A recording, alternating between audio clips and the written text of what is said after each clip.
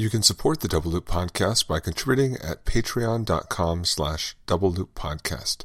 Thank you to our supporters, and we hope you enjoy the show.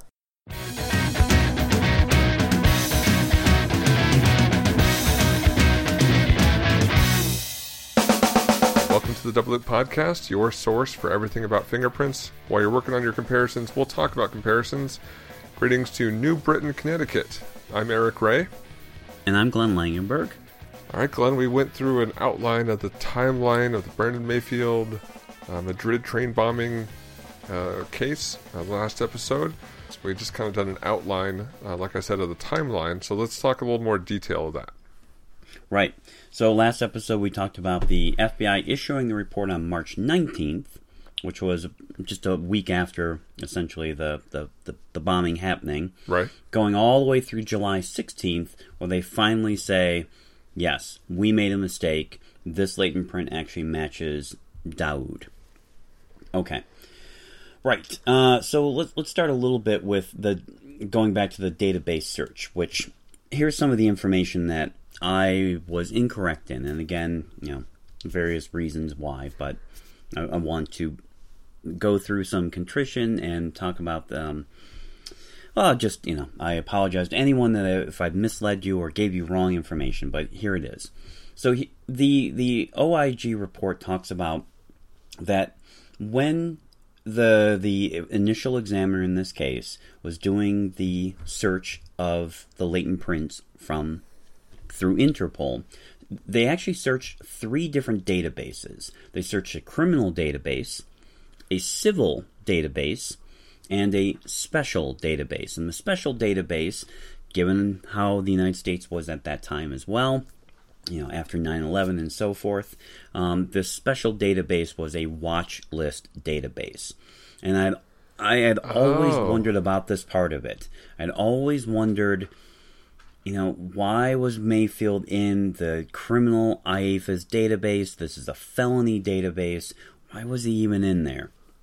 And because I had always been told he was hit in the criminal, which is true, he was actually hit in the criminal, but I was always also curious about whether or not he was on some other watch list or that kind of thing as well, and that he shows up in the watch list. Yes, they hit the criminal, but it's the watch list where it goes, hey, look at, this person's in there too. It turns out that, well, first of all, he was hit in the criminal database. He was not hit in the civil, and he was not hit in the special database. So, really? Not in either one of those databases. Yeah, that's pretty critical. Yeah, because I've always taught that he was in there because he had been in the military. Right. He was in the military, but that was not one of the ones that was searched. There is that database, but not that database was searched. Oh. He was hit in the criminal database, and here's what I had heard. And I know the source, and I'm not going to out the person, but essentially someone very close to the case had said at the time he was in the criminal database for a very minor offense.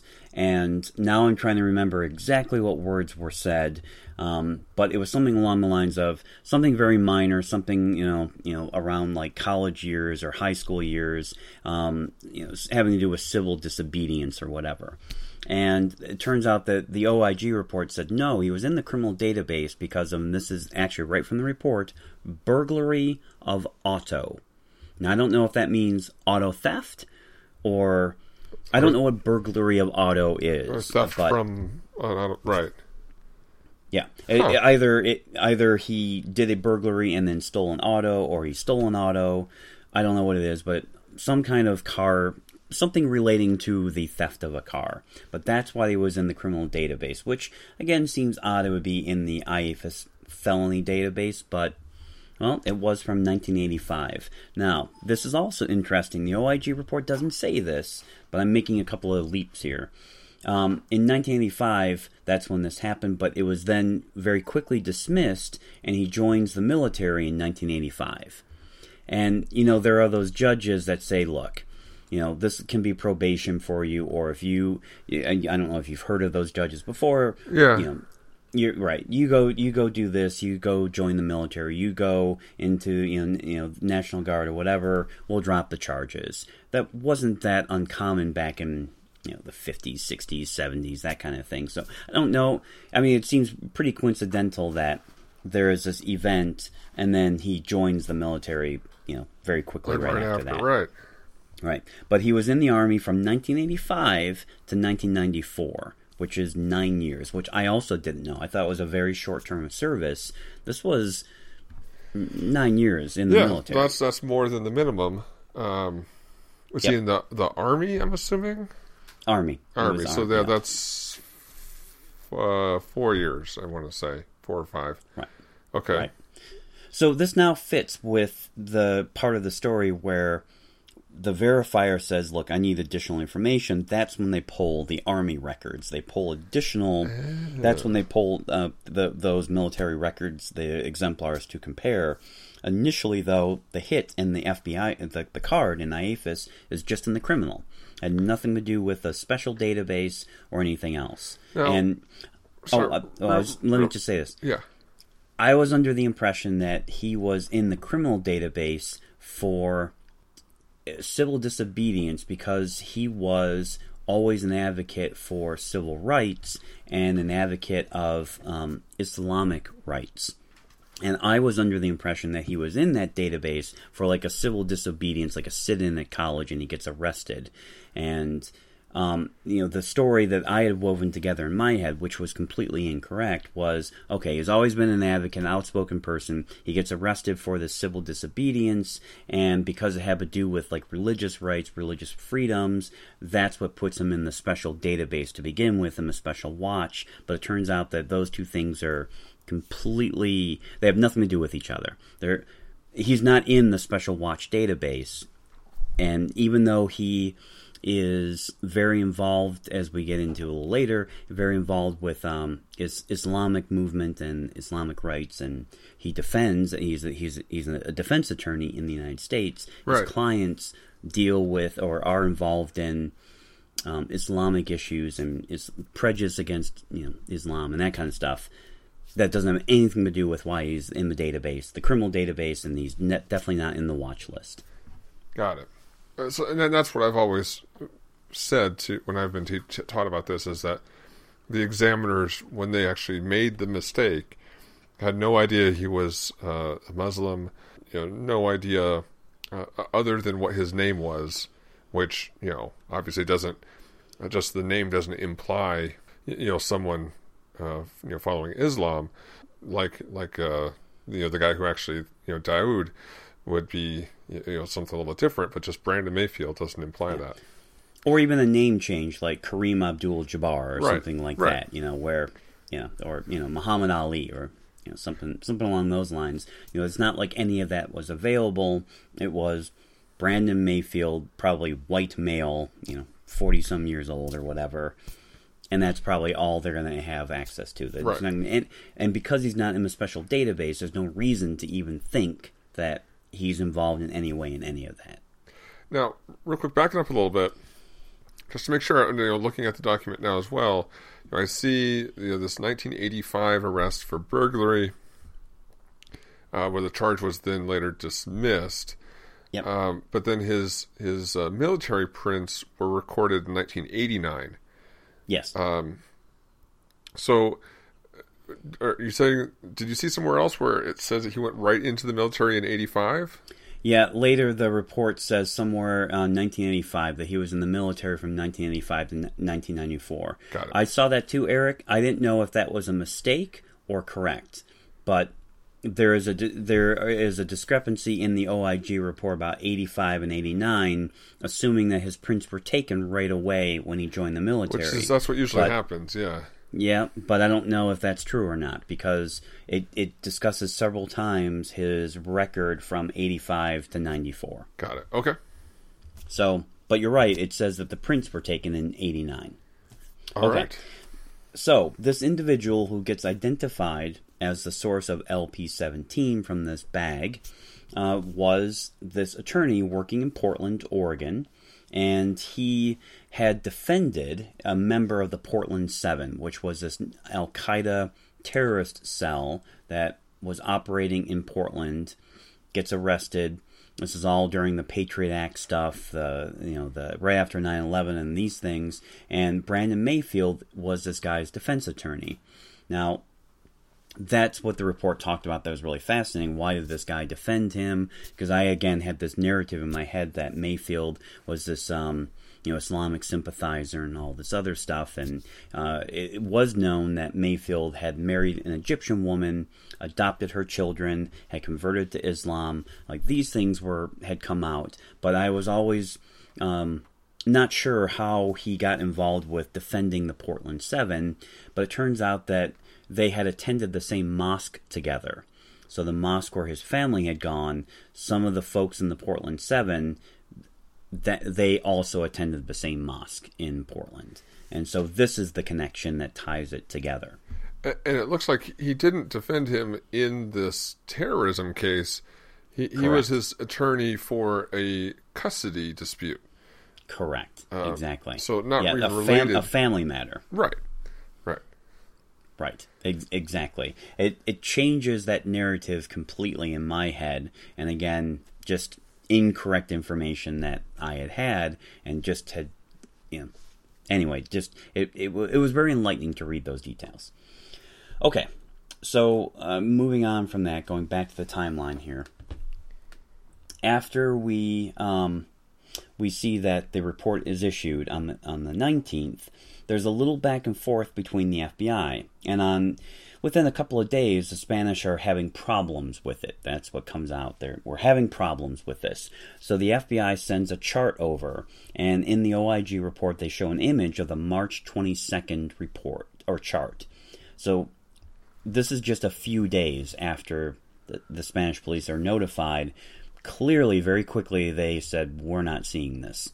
So the FBI sends over a chart, and this chart was also very eye-opening to me because it changed a whole bunch of things that I had believed about this case. The chart shows 15 minutia marked up in the lower portion of the latent print, and at some point we'll put an image of this up on the site, and if you haven't seen this image itself.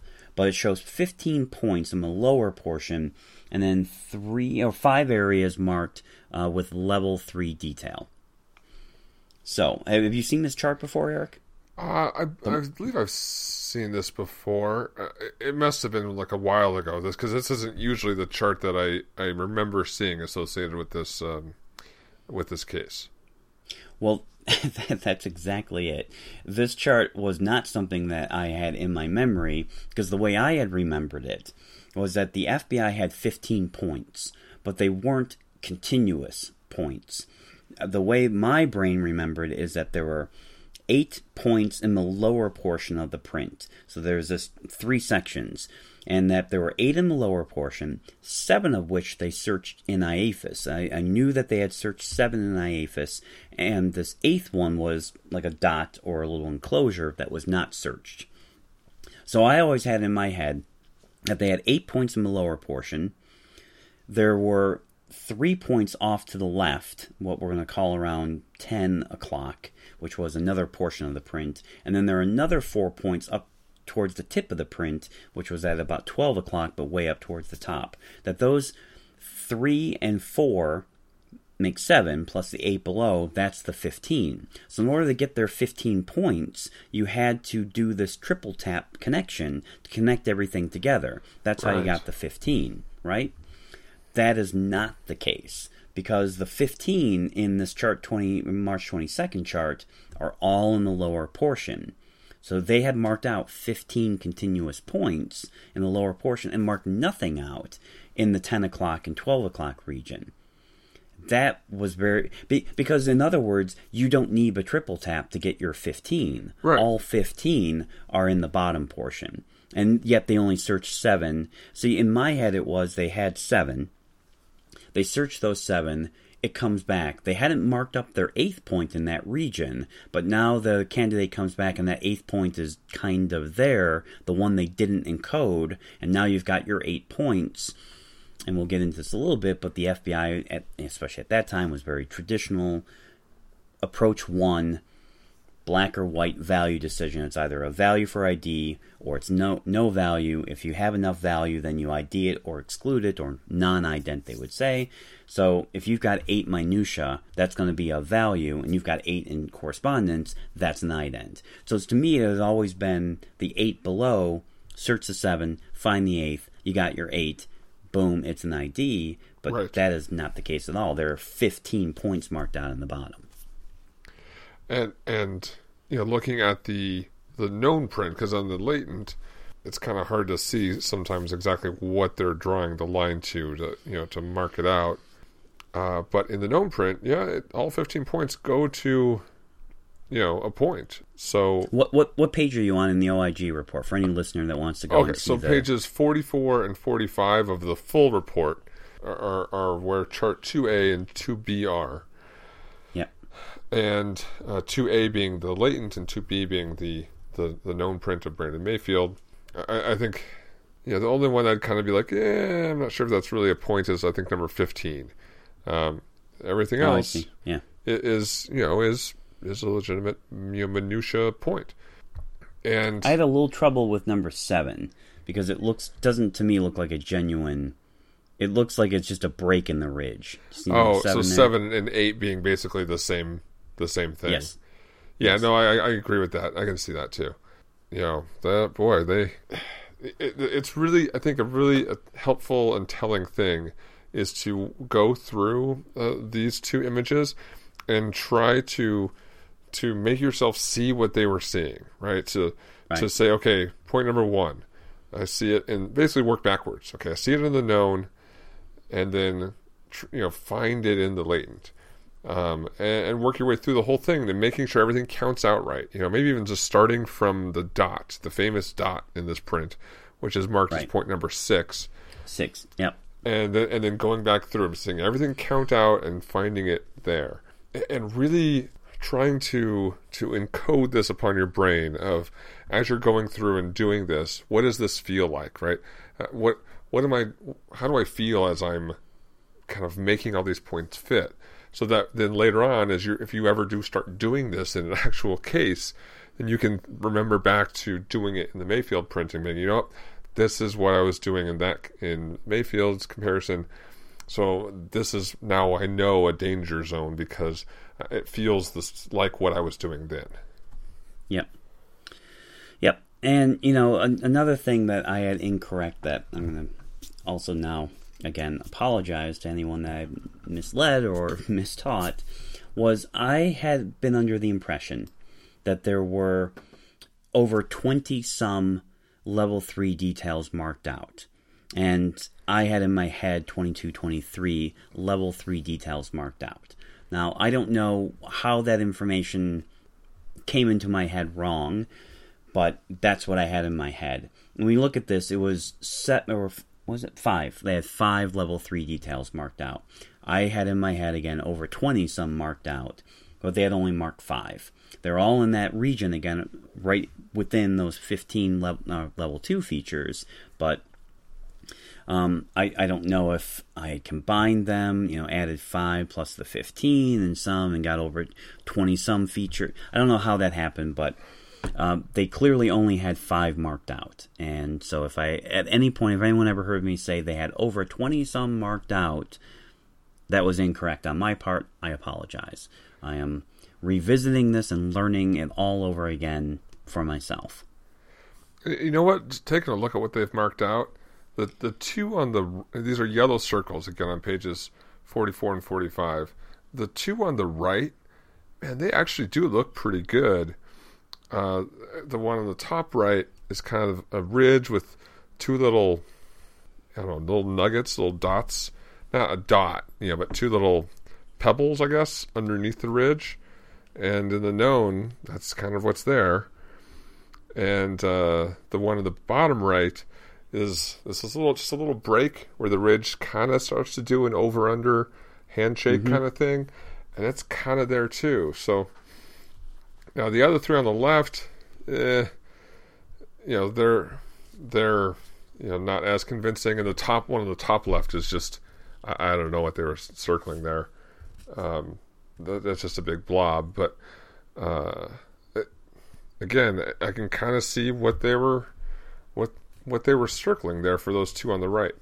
Yeah. So if you have the 15 level 2, and then a few of these level 3, and then you've got these other 7 points that do correspond to features, they're just out of sequence up in the 10 o'clock and 12 o'clock, you can begin to understand, which is actually what I've always said, and just if any folks associated with the FBI or associated with this case, I've always said from the very beginning that when I first started as an examiner, I did not have a good grasp of distortion. I would push the envelope and made some very bold identifications, I think, early in my career that I would not make today. And I said from the beginning, and I would continue to say, especially at that time in my career, I definitely could not say that I would have avoided this error. I can't say it. I wouldn't say it.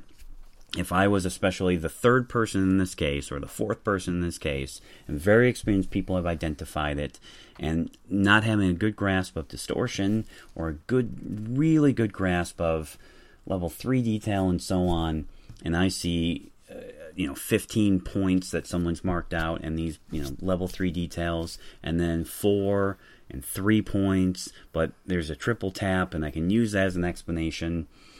I can certainly see myself at that time having made something like this, which is why I really respected my colleague Josh, who had a very good grasp of distortion, coming back and saying, no, these are not separate impressions. Again, he didn't know what case this was. He knew nothing about what these images were, and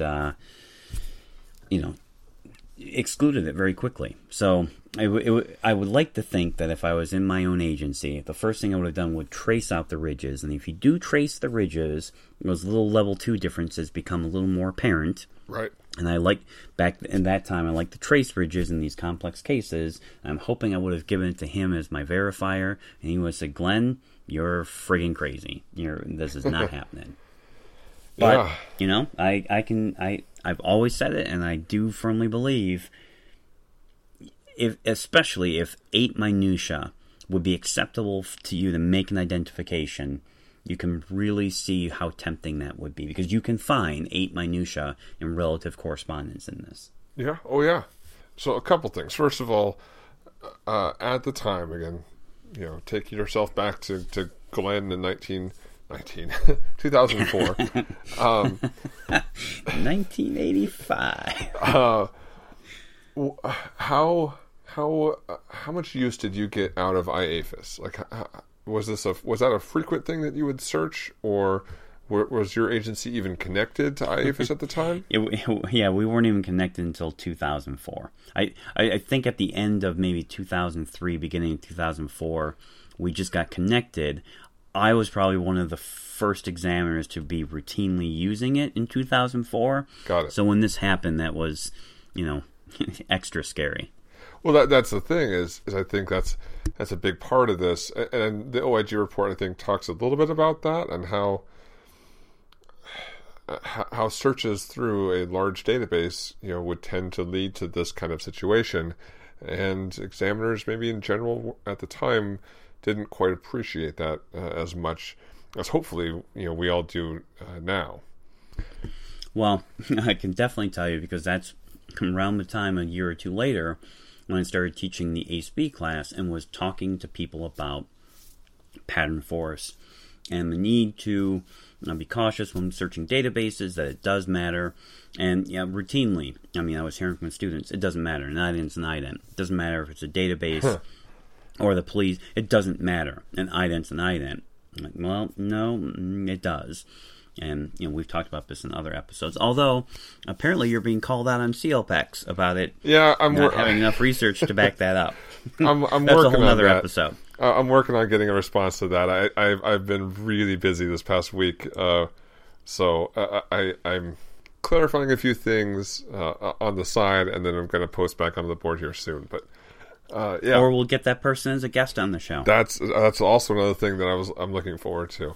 Yes. But relating it back to this one here, I think that this is that pattern force kind of thing, where granted it's essentially an arch, right? Right. Maybe one count loop. But what you get with that is essentially both sides of the print, the left and the right, are the outflow of a loop. That type of impression where you have all the minutia, facing the same direction, and in different prints with this same overall shape, you would tend to see ridge endings all flowing in this direction, ending out to the right, ending out to the left, and basically all the minutia, all 15, exactly where they've marked them, are all fairly generic minutia. As I'm looking at it right now, all 15 of them are facing the direction that you would expect them to face in this area of the print, which then makes them all a little more generic and makes them all worth not quite as much as if they were facing the opposite direction as what you would expect. Yeah, right. Okay, so going back to our timeline, this is on the 22nd of March. Now, on April 13th, so this is weeks later, there's a little bit of back and forth between the Spanish police here and the FBI, but basically the FBI's got to be thinking, what the why, how come what's going on? But the Spanish police come back and say, negativo.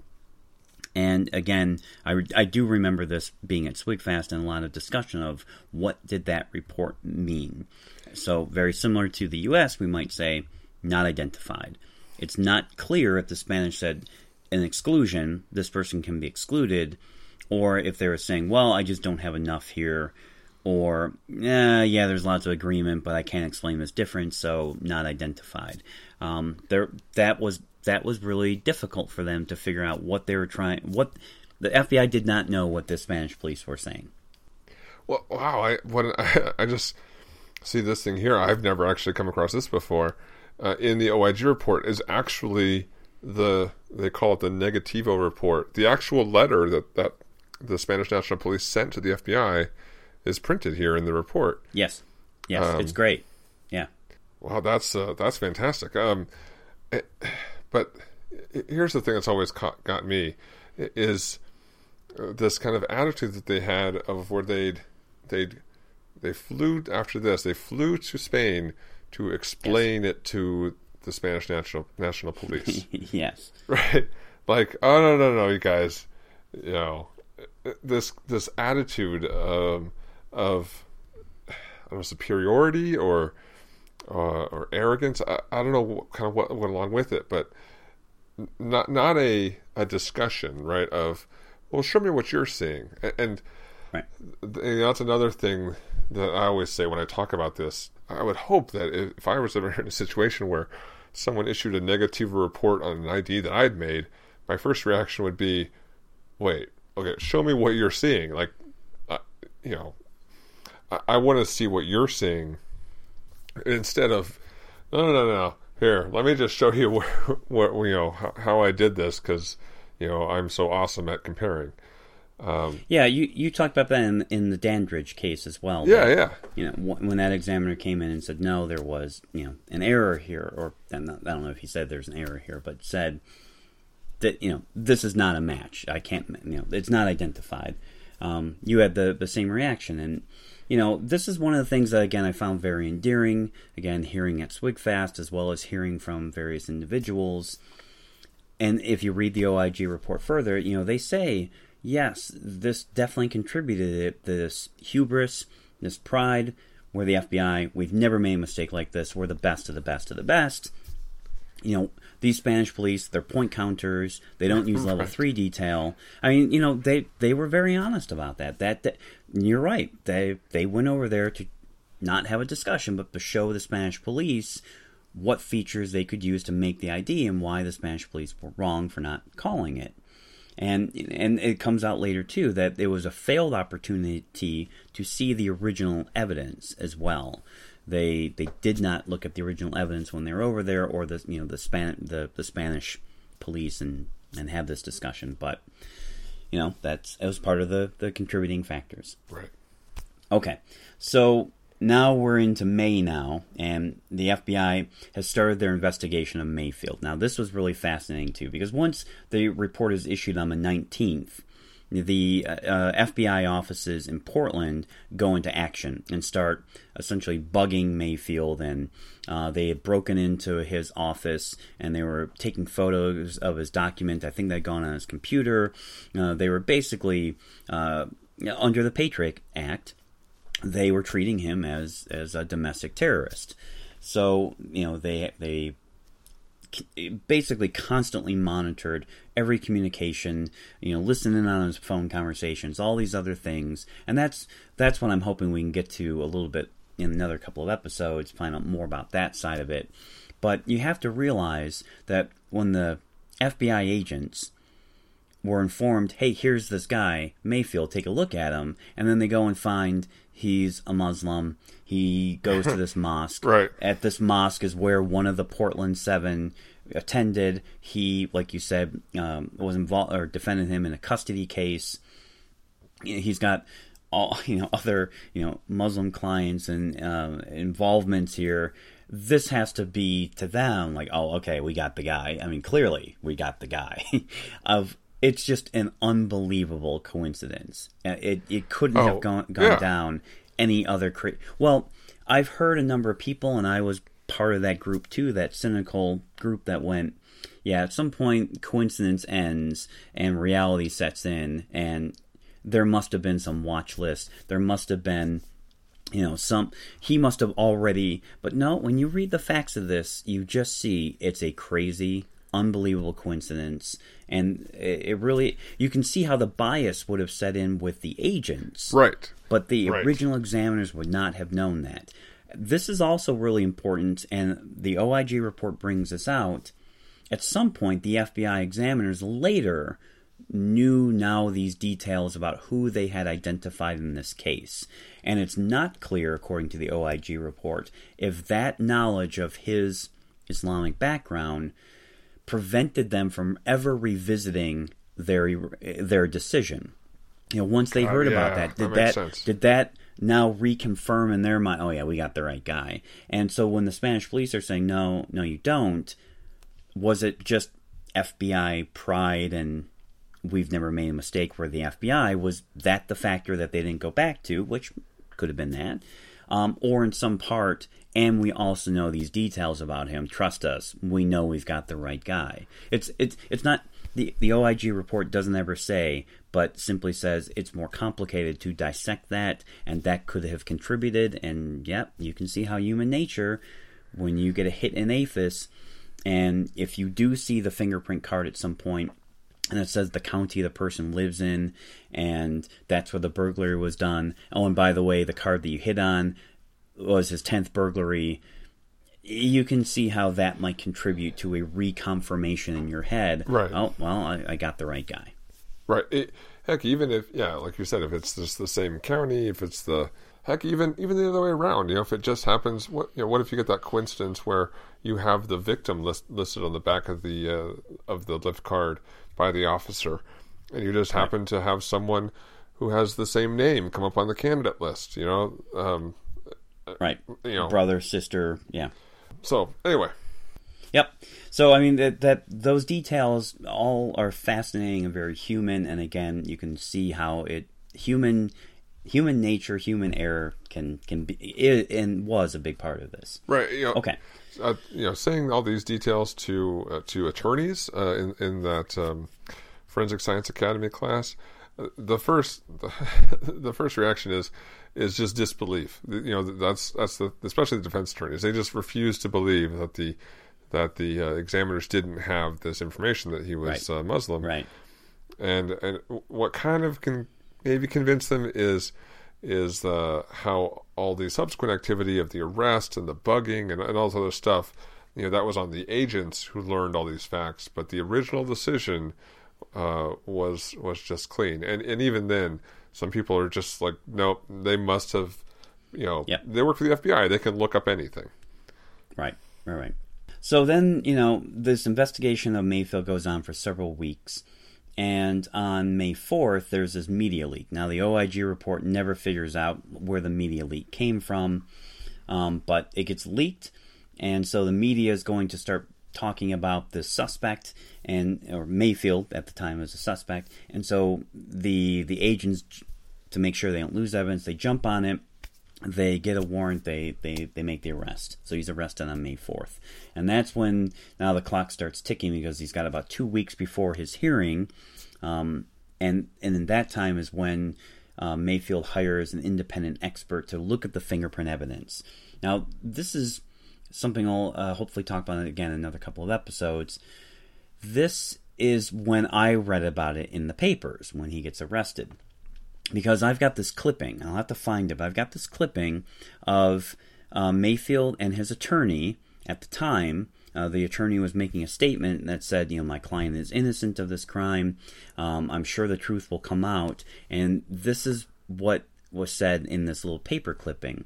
It mentioned that, talked about Mayfield's background, converted to Islam, and that he had defended someone, or involved was, in a court case with someone from the Portland Seven, and that he had clients who, were of this Islamic background. And what the attorney said at that time was, there must be a reasonable explanation for how his print got on that plastic bag. Right. Mayfield must have sent something to one of his clients, and that bag got reused in this crime. There's an innocent explanation for how his print got on there. So even from the beginning, they were very accepting. The FBI must have identified him, but then they were developing a theory of how his print might have been on a plastic bag by having sent something to one of these individuals. Which, to me, if there was, especially in light of there were no details of him having left the country in over 10 years,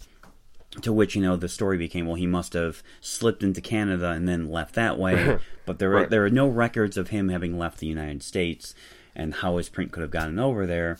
But I felt that his attorney was coming up with somewhat of a reasonable explanation of how that might have happened.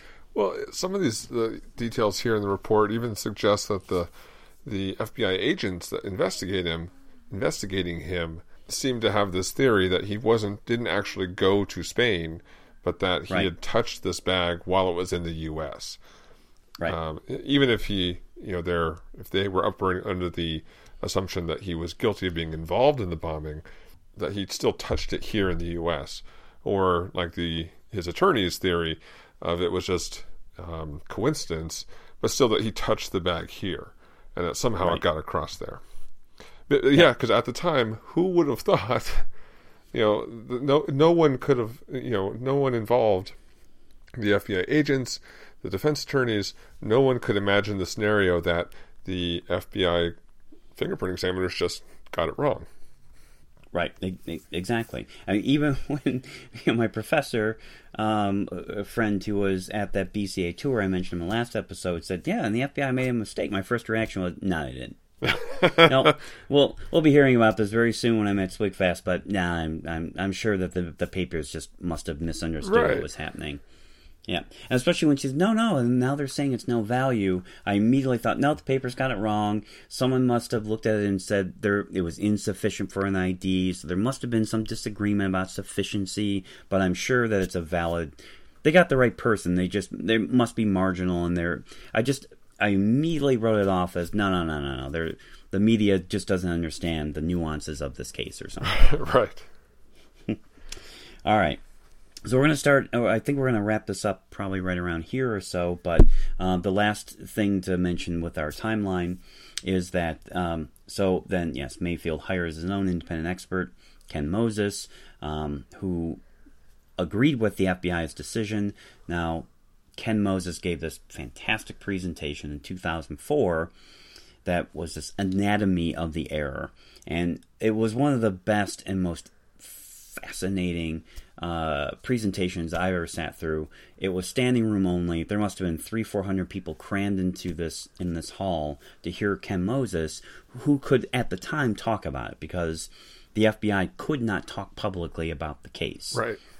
And so Ken was able to talk about it. And at the very last minute, Steve Meagher, who was not one of the examiners involved at the FBI in this, but came on later to get involved and look at things, he was given permission to talk about it. But that's Steve. Steve was one of the few exceptions at the FBI who found a way and was able to talk about things that no one else would have been able to. So to hear him and Moses talk about the case, it really was just an unbelievable presentation. But Moses talked several times about this instinct in his gut. Something didn't feel right.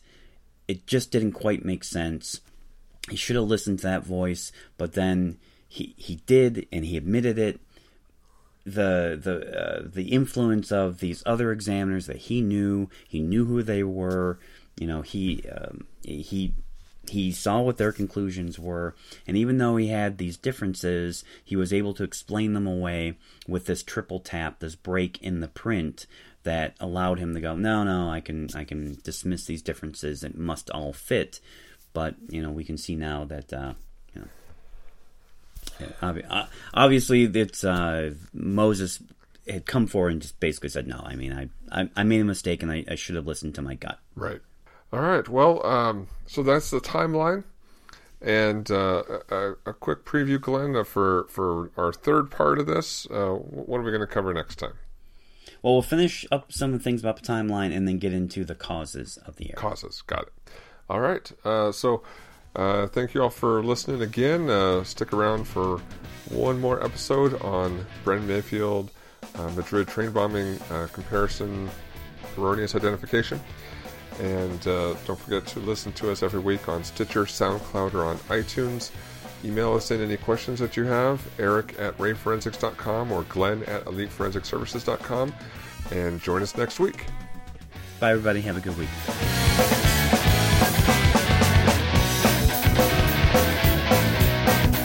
Music provided on this podcast by Mevio's Music Alley. Check it out at music.mevio.com.